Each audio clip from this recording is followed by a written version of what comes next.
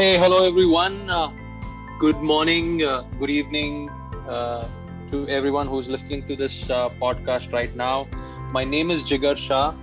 I'm a Salesforce MVP, and I am also the co-organizer of Apex Hours, the YouTube channel. If you're in the Salesforce ecosystem, I'm sure you've heard about Apex Hours, right? I am also the co-organizer of Path to Code. Basically, the objective of these channels or these mediums is to ensure that people get exposure to Salesforce development, and of course they are free. So uh, that's one of the things that I love doing as a part of my whatever I can contribute to the Trailblazer community. Beyond that, I've been a Dreamforce speaker, and that has been one of the most coveted experience of my professional career. Uh, Beyond that, I've spoken at multiple dreaming events, be it Trexus Dreaming, Tahoe Dreaming, Midwest Dreaming, or Forge Academy. Um, as a part of my professional life, I work as the director of technology at Eternus Solutions, which is a platinum consulting Salesforce partner. And I love contributing to the community, and here I am. So, really look forward to become a part of this podcast. Kathy, thank you so much for having me here. Thank you. Dreamforce speaker, Salesforce MVP, we have Jigar Shah with us today. I am Kathy Mehta, host of this awesome podcast, and will hear the stories and insights from the man himself. So there, Jigar mentioning about his contributions. So today we sit down with him and take away all the tips and tricks to be focused and how to excel in our career. So Jigar, how did you initially start your career? I started back working on Salesforce back in somewhere around 2008. Hmm. I used to be a .NET developer back then, and Salesforce happened to be by chance. And In fact, in back in the days, there was not a lot of study material available for the Salesforce ecosystem, and there was those huge cookbooks and developer guides which we used to go through. There was no Trailhead, Yes. and that's where I kind of got started. And since then, I've been hooked on to this amazing technology and ecosystem. So yeah, that's where I kind of started my journey. Yeah. So, did you find it difficult? Because you said that you didn't have Trailhead in your time. So, did you find it difficult finding your career path in Salesforce? Well, it did seem a little difficult at the start because you had to, skim through a lot of cookbooks, lot of documents, Yeah. to kind of, implement any new concept that you were trying to learn. And there was not a lot of practical examples or things that you could do, in a self-paced format. But in hindsight, if I really see that, that's what has kind of molded me, and a lot of depth of what I know or I'm aware of today is thanks to all those cookbooks and wonderful guides. Yeah. But that doesn't make Trailhead any less amazing. But I'm thankful to that experience as well. Okay. So, you are an architect, like you have been into that architect zone. So, did you always knew that you want to be in that path, or like how did it came to you? Honestly, one of the things I definitely knew, whether it was to become an architect or not, I was not sure. But definitely, I wanted to be in the tech space. I loved to write code. I loved building technical solutions, and I loved solving problems for my customers. And I think that is what kind of got me started off. And Eventually, when I kind of moved over and over and started doing this, I realized that while you're doing a lot of micro things, writing code, building process builders, building amazing flows, there is also a need for a macro level view. And that's where I kind of realized that you know I also wanted to become an architect, because having an architect is, one, all about problem solving. Second is being able to paint that vision of the solution by understanding the problem.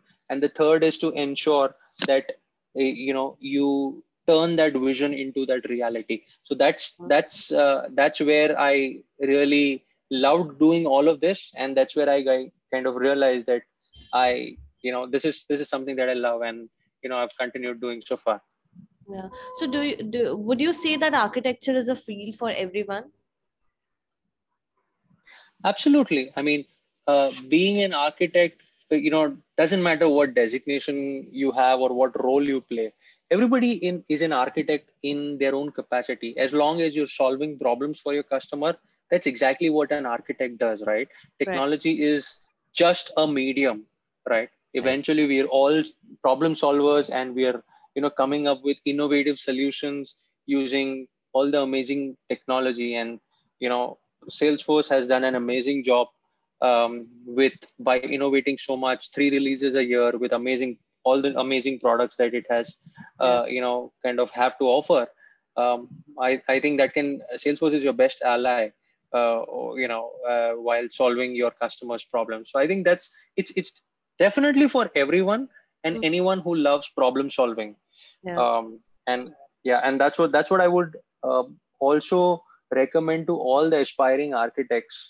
uh, i I think it is more about problem solving than being able to code or being able to write process builders or lightning flows. Yeah. So, this podcast I have made is basically for people, for trailblazers who are kind of, stuck somewhere and want a quick chat with someone. So, do you want to give some advice to maybe those trailblazers who are looking for architect path, but, are kind of confused and, want to have a word? So, do you want to have some advice for them that what they should Ab- do? Absolutely, Kathy. Yeah. uh, my 2 cents for all the aspiring architects out there. One, first of all, don't brand yourself with a particular product or a skill. It's good to have expertise, and you should definitely have one. But if you get to work on CPQ today and then community tomorrow and maybe some other product day after, be nimble, be like water, right? Yeah. And be agile, because the more diverse experience you have, the better an architect you are, because you have a 360 view of the whole system, right? Yeah. And second, one of the most underrated skills or attributes of an architect is the ability to communicate and listen. And I think these are two soft skills which are extremely crucial when you are an architect, because there you're on the front lines, you're talking to the customer. So you need to be really good at listening. And when I say listening, I am talking about being able to read or understand between the lines, try to understand what the customer is trying to say, and Right. being able to respond effectively, which of course is possible through communication and effective communication. So I think these are just some of the skills. While tech competence is one area, business acumen, being able to articulate, listen to the customer, empathize with him, articulate your thoughts, and communicate effectively. I think these are the crucial skills to become an architect. So I would request everybody, all aspiring architects, to kind of really focus on these skills, because that is what eventually makes the difference. Yeah, I'm sure all those points are noted because even I believe that whatever I have learned and this ecosystem, even I think that you should have diverse knowledge. You should have expertise of things while you should also know many things, right? That is how it works. Correct. So, That's absolutely correct. yeah, do you want to share your best project you worked in till date? Any best Of course. Well, experience? you had, or anything that you remember for life? Well, there are many wonderful experiences that I've been having in this professional journey. Mm-hmm. But there are very specific instances that I want to share. Uh, and these are, not just good projects, but instances where I made mistakes, and they've kind of taught me lessons for life. Yeah. So one of the things where I was doing an implementation for one of the large NBFCs, right? And I was doing a huge Sales Cloud implementation, and we were writing um, an implementation which is like a drip program. So it was sort of a marketing automation that we were building back in the days when, and this was the time when Marketing Cloud or Pardot didn't kind of was not so famous, and there was not a lot of emphasis on that area. Mm-hmm. So I was actually writing an implementation for the customer, and it actually was sending out emails back in the days. When I was just starting off and was new to the platform, I was doing it on the sandbox, and unfortunately for me, it was a full copy sandbox, and it had actual live customer data. And when I actually shot out emails, it it went and Oh. sent those emails to live customers, and then within seconds I was receiving responses, and suddenly I figured out that there was something drastically wrong that I had done. But that I was lucky, my manager was not mad at me at that point in time, but Oh that God. definitely. That's a moment for you need to remember your whole life. Absolutely. And it's taught me a lesson for life that Yeah. whenever you're doing implementations on Sandbox, make sure you don't have live data, or even if you do have, you can always ensure that you turn off your emails. And that's what I keep, kind of sharing with my teams today. But Yeah. yeah, that's one wonderful instance where even though it was a mistake, but it's taught me something which I will remember for my life. So that This is, was that was yeah. This is why we say that experience counts, right? absolutely, absolutely. So we would also want to know that what kind of projects were you doing when you first started as an architect? Honestly, when I kind of started off as an architect, I didn't really have a preference. I was open to doing everything. Um, Okay. so um, so I didn't really have a specific choice saying that I only wanted to do projects around Community Cloud. Mm, I Because I work with an organization which is primarily in services, mm, but we were also doing a lot of products. So I was doing I was fortunate enough to work on engagements which had a very good mix of services, where I was doing Sales Cloud, Service Cloud implementations, and mhm, then uh, fortunately we also were building a product for the App Exchange, and we were also doing it for a lot of my customers. So mm, I also had the opportunity to work on building products for the App Exchange. So that's where I was fortunate enough to kind of get the flavor of a services implementation, as well as a typical product development life cycle, which yeah. was a ground up product that we built. And then beyond that, I think one other thing that I would strongly recommend for all aspiring architects, and this is something that has shaped my career, is your opportunity or the ability um, to do pre-sales, right? Most of the times as technology people or delivery guys, we do not do a lot of pre-sales, or we feel that there is a separate pre-sales team. And a lot of different organizations I've seen, there's a lot of different pre-sales teams, or usually there is a separate set of people who kind of do that. Things like RFPs and proposals, and it's always kind of perceived that, hey, this is something beyond or is not a part of my role. Especially most of the people think of that way, um, especially where they are not a part of pre-sales primarily.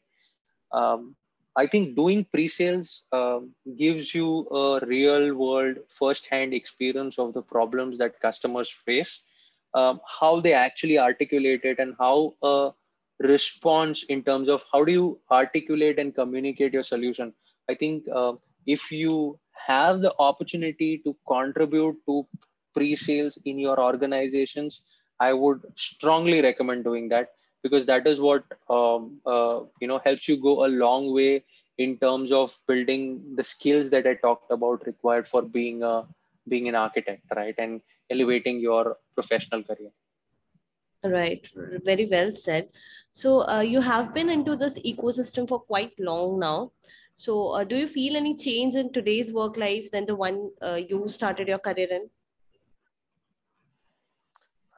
Absolutely. I think the last 2 years have changed everybody's work life, Yes, um, and I think I'm so glad that I'm and I also feel lucky that I am a part of an ecosystem like Salesforce, where it has kind of given a lot of people the luxury of being able to work from remote locations and still having their work unhampered, their jobs unhampered.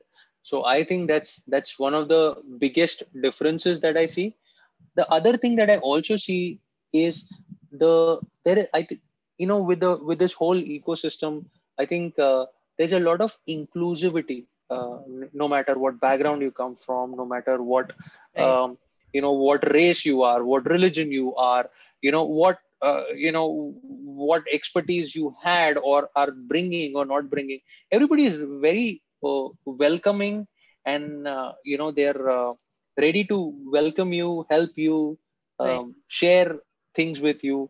So I think that is a great thing. And generally, I see a lot of diversity in the workforce, be it be India or be it be globally. And I think that's a um, great addition or a great change. So like we say, change for good. So I think that's what it is. yes. So, you also have been a speaker at Dreamforce. Do you want to Mhm. share your experience? How was it? I think Ah, that time it was offline. I mean, offline, right? In person. yes, I was fortunate enough to be a part of Dreamforce 2019, where I got my opportunity as a Dreamforce speaker. And by the way, I had my top. I did try a couple of times before, and I was not selected, and I used to be disheartened every time. Okay. But like they say, when you don't get selected, or when you don't, things don't go your way, the best thing is to kind of keep trying, and Hmm. that's what I did. Uh, of course, it's a great experience to be at Dreamforce and talking to an amazing set of people. But I think it's more about that experience really taught me how to kind of put forward your thought, or when you really go out and try to put together a talk, whether be it a tech talk, or be it be something that is non-technical. How do you articulate that and present it so that people who don't know you, or not have not heard about you, or are interested in kind of hearing more about that topic. So I think that was one of the learnings that I really had.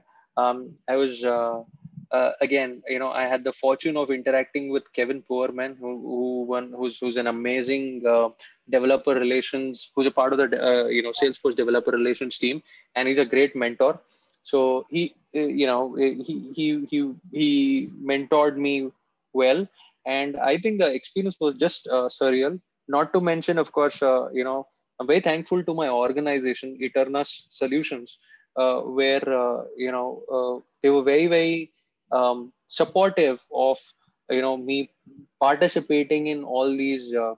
events, where in spite of the workload, and we all have timelines and deliveries, but I think there was a lot of support from their side, where because of which I could manage all of this.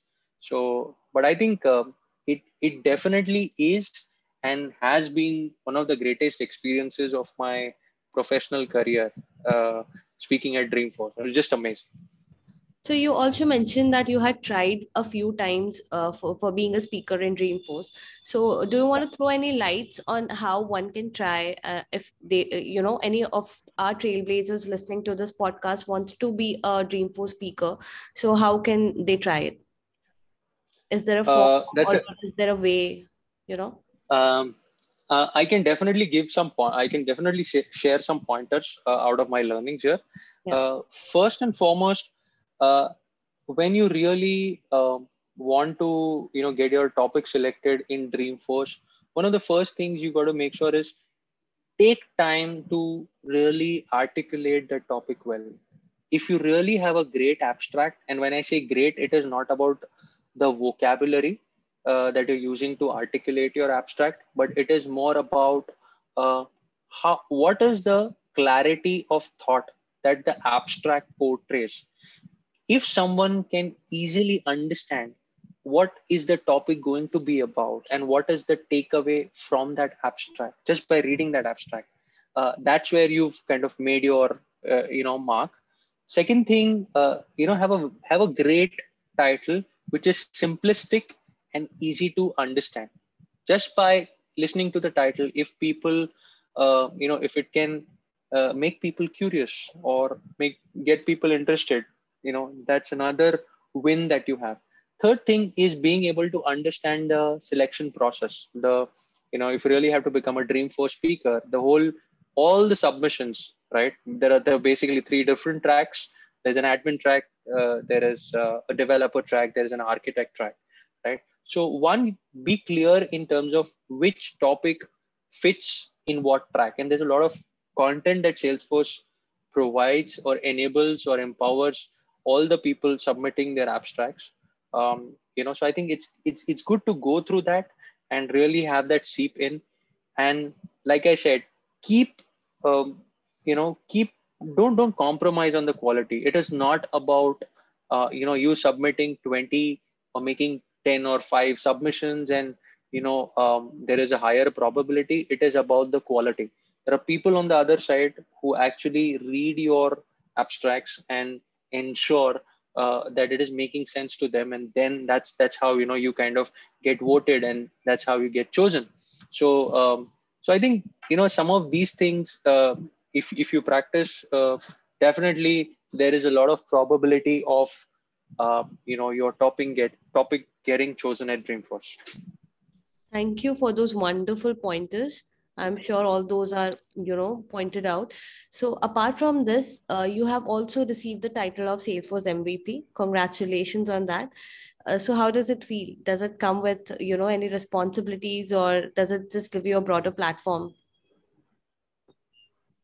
First of all, thank you. And yes, when it's definitely exciting. Yeah.